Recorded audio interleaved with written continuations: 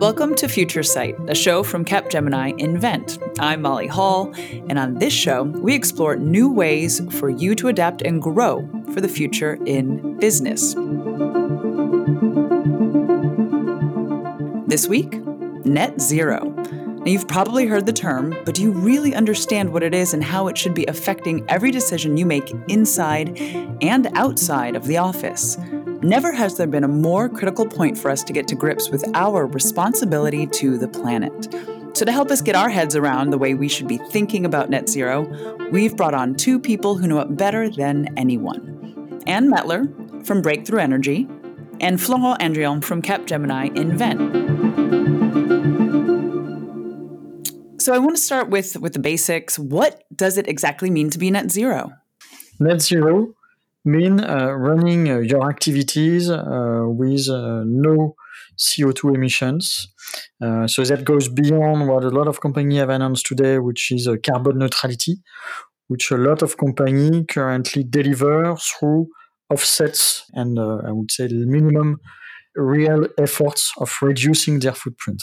Okay, if we see things advancing in the way they're going, where we've got everything that continues in terms of climate change currently unchecked, what impact could we see that have on the private sector?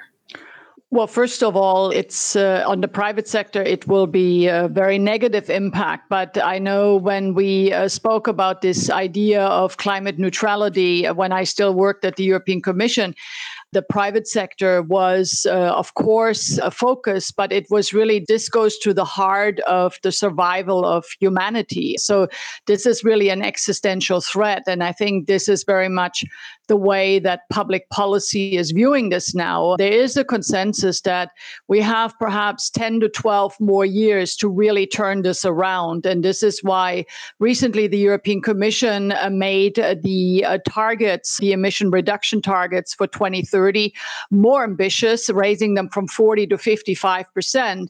And that is very much done in view of the fact that anything that we want to happen in 2030, we essentially need to do today. We need to start today. So we really need to step up our ambition. And interestingly, and going back to what Laurent said, the private sector is waking up to this. And that has been in many ways very conducive to public policy, because before, the private sector was oftentimes a stumbling block to bolder climate action. So it's good that the private sector is coming around and now finally taking action. Do you really feel that way? I mean, you mentioned it. You said, okay, it seemed at least in the past to have been this existential threat. It does feel like we've been saying very much these same ideas and sentences for decades now. We can even put it in. What concretely are you seeing in terms of impactful change? Well, I think we are all experiencing climate change in a way that maybe we didn't do 5 years ago. And I know that at least from the point of view of citizens, that has made a real difference and that has really had an impact. I think for companies, the reckoning has come simply because it's now showing up on their balance sheets. I mean, they're seeing what climate change has done, whether that's in terms of stranded assets that they are now sitting on, or climate disasters that they have been exposed to, or also seeing the gradual decline of the fossil fuel industry. So, this is now, I have studied global trends for most of my professional life. And what I can tell you is there's something that is definitely different this time around. And it is now an overriding global trend that is, in my opinion, unstoppable. And the private sector, as I said, has come to realize that and is now finally coming on board. Florent, I would like to ask you, are we now seeing, as Anne mentioned before, that it's because we're having this financial impact starting to show itself that the private sector is only now starting to really wake up to this because it's essentially getting hurt in the wallet? That's exactly the discussion we're having with our client now. What changes is that sustainability is becoming the business, the core business, and companies are entering into, I would say, net zero for several reasons, because clients ask them to, so there are clear client expectation. And soon, if we look at the B2B space, it will become a must-have. to have clear net zero target and roadmap, and to be under a certain level of emissions. And secondly, also because the investors and the financial sector are now looking at with deep scrutiny. So the financing model of companies are also changing if they are not committed and if they do not show efforts to have to reduce their negative impact on their activity. The finance world is making it much more a requirement than before. You know, I think what is happening now and what companies are seeing is actually that those companies that were early leaders in sustainability are now doing better. And I found it very interesting. I read recently that the largest energy company in the United States today is actually a clean energy utility. So it's not a fossil fuel company. And so this is what I was speaking about earlier. This is a global trend. And those that were early adopters, they are now doing better. And I think this is what companies are starting to realize. And that's why they are now quickly sort of trying to reorient and go to people like Florent to get good advice on how to do this quickly. Indeed. Are you finding so it's a kind of a bit of a game of catch up for some? Yes, completely. I mean, that's what I'm saying. The test of time has shown that those that were early leaders are now the winners. So there's a whole new generation of companies that is coming forward with new technology, clean technology solutions. And as I said, they are the winners. In the United States, by all accounts, we've not had in the last 4 years a very conducive policy environment. Nonetheless, the largest energy company is now a clean energy utility. So I think that's telling us that there's something really big happening here, and that's essentially unstoppable. So we're seeing companies now that are able to say, okay, before we thought that going green meant essentially spending more green, and we're finally able to see that actually it can be cost effective to get to net zero? Yes, and it becomes part and parcel of the business model. I would argue that before, maybe that was sort of corporate social responsibility or I don't know what, but now it's really becoming part and parcel of the business model. And that is really sort of a systemic change that's occurring in the business community that is genuinely different from, let's say, a decade ago. This being said, we've got this real sea change essentially, and the momentum is finally here. Now, this is not a small task, as we've all said, and I know the dates have been pushed back, but we are all essentially feeling the urgency. So what are we seeing in terms of an actual strategy? What is required to make this a reality? So timing is critical. Timing is key. And I like to think that sustainability is the new digital. We saw exactly the same trend back 15 years ago, 20 years ago, when we saw the digital transformation wave happening. So it started with a few leaders and a few top managers seeing it, and it took quite some years to be rolled out massively. Here we have no choice because it's more than a business issue. And what's critical is that we need to go beyond big announcement of carbon neutrality. We need to go beyond the race. It's not a race, it's a common goal.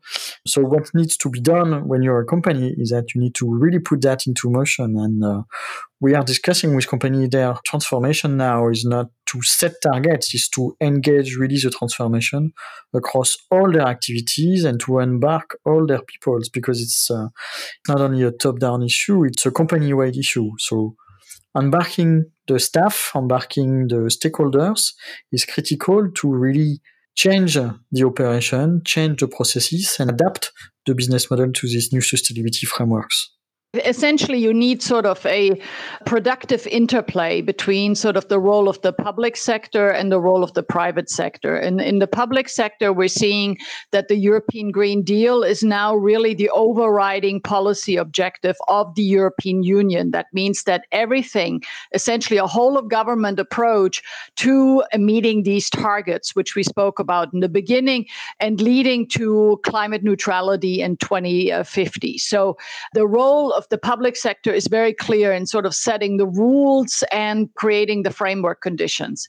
What is interesting, and this has always been a challenge hitherto, is that nonetheless one faces a massive collective action problem. So even if Europe was leading, what would happen if the rest of the world didn't go along? And that was essentially the world we have faced to date, because Europe was always ahead of the curve, but with the result that, if others are laggards, we're not achieving the ultimate climate goals. What's different this time around is that countries like China, Japan, South Korea, and soon, hopefully, also the United States, have all made their own pledges for either carbon or climate neutrality, either in 2050 or 2060.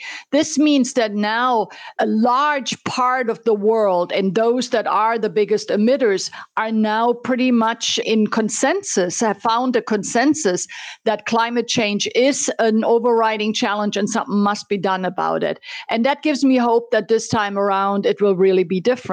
However, the public sector alone cannot do it either. And that's why the private sector is absolutely needed, because there are still many clean technologies that either need to be developed or they already exist, but they haven't scaled. Thanks to the International Energy Agency, we know that more than 50% of the CO2 reductions that we need to get to 2050 will need to come from technologies that are not yet commercialized. That means they may exist, but they're too expensive, they're too marginal, they're not being used. So a lot of our thinking needs to be around how do we essentially unleash these technologies? How do we make them happen?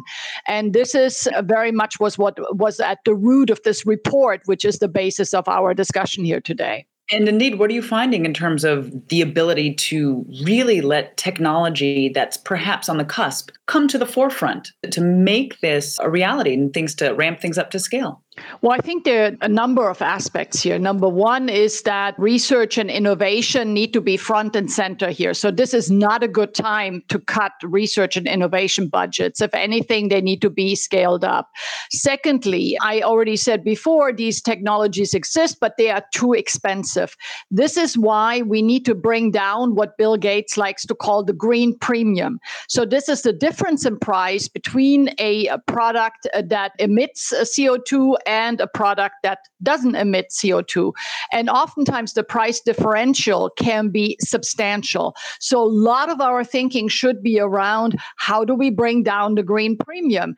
The European Commission is thinking about what is called a carbon contract for difference, which is essentially buying down the green premium, therefore making it more attractive to use these low carbon or no carbon products. So for me, for the public sector, we are now past awareness raising. We're past just setting the targets. It's now about how do we operationalize it and how do we make it happen. Indeed. And Florent, and just finding this connection between saying, okay, public sector, these discussions have been had, whether or not it's the European Green New Deal, the EU's 55-point action plan that's involved. Are we seeing the dialogue between the two, both public and private, that it is coming into unison?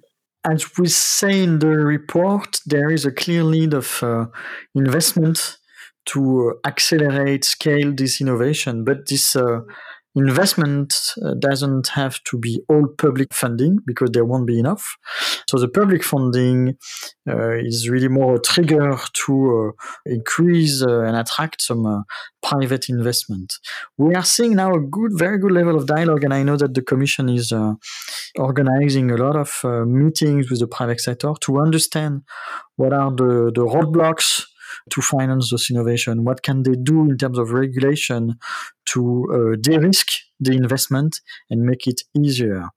Is it going fast enough? Probably not. And the question we often have from the public bodies when we discuss about this topic is, what can we do to help? What can we do to make it happen beyond the funding, recovery funding? And clearly, I think there is a joint role between public and private to accelerate that. So the public support must go beyond funding, must be in easing regulation, in making, adopting sandbox approach to enable those innovation to be tested before regulated. And the private sector is really keen to engage in such transformation. Okay, well, so dialogue is on, the will is there, but we need the way. And as Anne mentioned, there are multiple ways that have been highlighted. Right now, if you're a business and you really want to start to get started and reach your net zero goals, where do you start? Every company needs to sort of have an idea of what is my carbon footprint. And as such, it doesn't just need to be the company's own carbon footprint. Every company has a value chain. Therefore, we need a better understanding of what we call scope 3 emissions. So these are all of the emissions that occur throughout the value chain. And that's quite difficult. That's not easy to do. I mean, for me, from a public policy perspective, I believe we need better reporting mechanisms. Companies will need to report on their carbon footprint, including on these scope 3 emissions. And perhaps we even need new frameworks that measure carbon avoided or carbon reduced in a much more productive way than is currently the case. You know that a lot of what companies do today to reduce their carbon footprint are offsets, and that's fine. But a lot of these offsets are essentially nature-based solutions, which is okay. I mean, it's essentially planting trees or investing in renewables. I'm very much for that. But we need to think about essentially what companies can do to accelerate these new clean technologies that we know we will need. And that would be a good starting point. Okay, so the starting point is know exactly what you're putting out there into the world, Yes. into the environment. That way you have a clear picture. Then next, what would you do? I mean, I think even on the reporting or even paying for offsets so that others essentially reduce your carbon footprint, when companies have to do it themselves, I mean, they have to essentially undergo that transformation. That is really quite difficult. And it is my hope that because European companies on balance didn't do that well embracing the digital revolution, that they will be more receptive to embracing this clean tech revolution and really seeing the opportunity that it holds in creating new markets and being sort of a first mover and enjoying the advantage that that brings. Because the writing is on the wall. This is unstoppable. This will happen. And companies need to find sort of the internal strength to do what must be done. And what have we been seeing then in terms of the team up with Breakthrough Energy and Capgemini Invent? What are we seeing going on? Well, we reached out to Capgemini when we understood that due to the COVID crisis, these recovery packages that are now coming to overcome the economic crisis that has been triggered by the pandemic, that they were going to be so sizable that this was essentially a once-in-a-generation opportunity to make Build Back Better not just a slogan, but a reality. My worry was that based on the experience that I had in the public sector, that maybe this money would not really be invested, but rather would just be spent in ways that we did, let's say, after the 2008 financial crisis, or that we would just spend in the way we always have. That's when I reached out to the colleagues at Capgemini and said, can't we do something to essentially show what does a cutting edge, world-class, clean technology project look like in different areas? Can you please find the most promising examples of clean technology projects that are ongoing now, that are ready to be scaled up, and that are ready to be built into new sizable markets? And they did a marvelous job of really scanning the horizon in Europe and seeing what's out there that's really cutting edge and that can really serve as a best practice to others.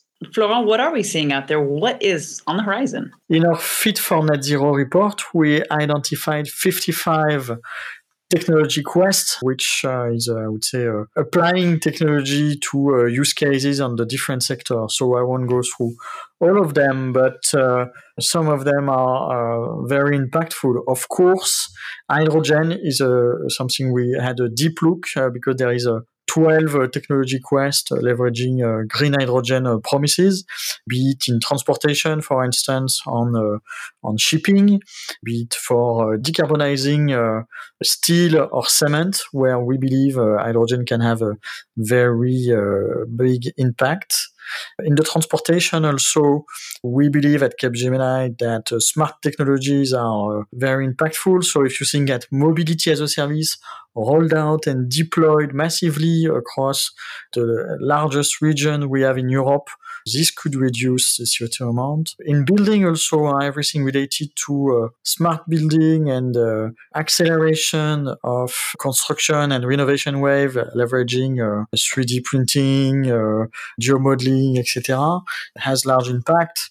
And last, in a sector which must not be forgotten, it's agriculture and land use, where what we call agriculture 4.0, we can apply all those techniques to growing food and have less entrance and less impact in the soil. And also another level which we looked at are, I would say, low carbon alternative to meat, to move from a good steak to a low carbon alternative one. And I just would like to ask, so then we have these things and on the horizon. If we look at our time frame, we know we've got 2030, we know we've got 2050. How can, once again, if you are a business, depending on where you are, just in terms of, okay, we know that growth is an ultimate goal. Has that message still been made clear that growth can be green and that we can make this entire transition that is so clear that it's imperative to do? Yes, it is a conversation about growth. However, I think we all agreed that Europe, to the largest extent possible, wants to sustain its lifestyle, its health system, its very comprehensive welfare system. That cannot happen unless we are competitive internationally in markets, unless we have companies that can succeed globally. And so this is, for me, much more a question: how can we build the future corporations that will drive sustainable growth and build clean markets? Because let's face it, if this is not European companies doing it, it will be other companies from other geographies, and they may not have the same high standards as we have. It's in our own interest to make sure that we have corporations that are competitive, that are in the race, and that can succeed not only here in Europe, but worldwide. Who has been leading the way? You're talking very much about how Europe can take advantage of this moment. Europe has been leading the way. I think it's very clear that the early successes, both in wind and solar, came out of Europe, but others have woken up to the opportunity. Going back to the point you made earlier around growth, it has always been very noteworthy that the countries that were both economically most successful, but also the leaders in environment, were the Nordic countries. So in particular, Denmark, Sweden, Finland.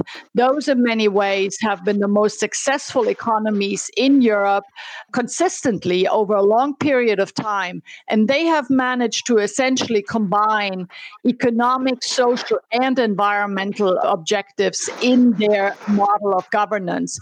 The hope is that all of Europe can do this. However, I will say that others have awoken to the opportunity. China is currently working on its next 5-year plan, which will commence in 2021.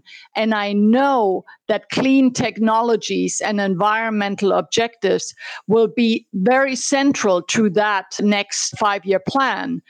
I also believe that the United States will see a step change now in embracing clean technologies and the energy transition in a new administration. So many, many others are waking up to the opportunity, and now is not a time to be complacent about it, but is really to accelerate and to step up the efforts that Europe is making, because otherwise we will turn from a leader into a laggard. When we saw the landing on the moon and we saw the space race where it was competitors, is there a sense that the competition now is really, really for the greater good, or is it really just fragmented? I always describe it as a race to the top. this clean technology race will force us to do more with less. It will force us to be faster. It will force us to really embrace net zero emissions.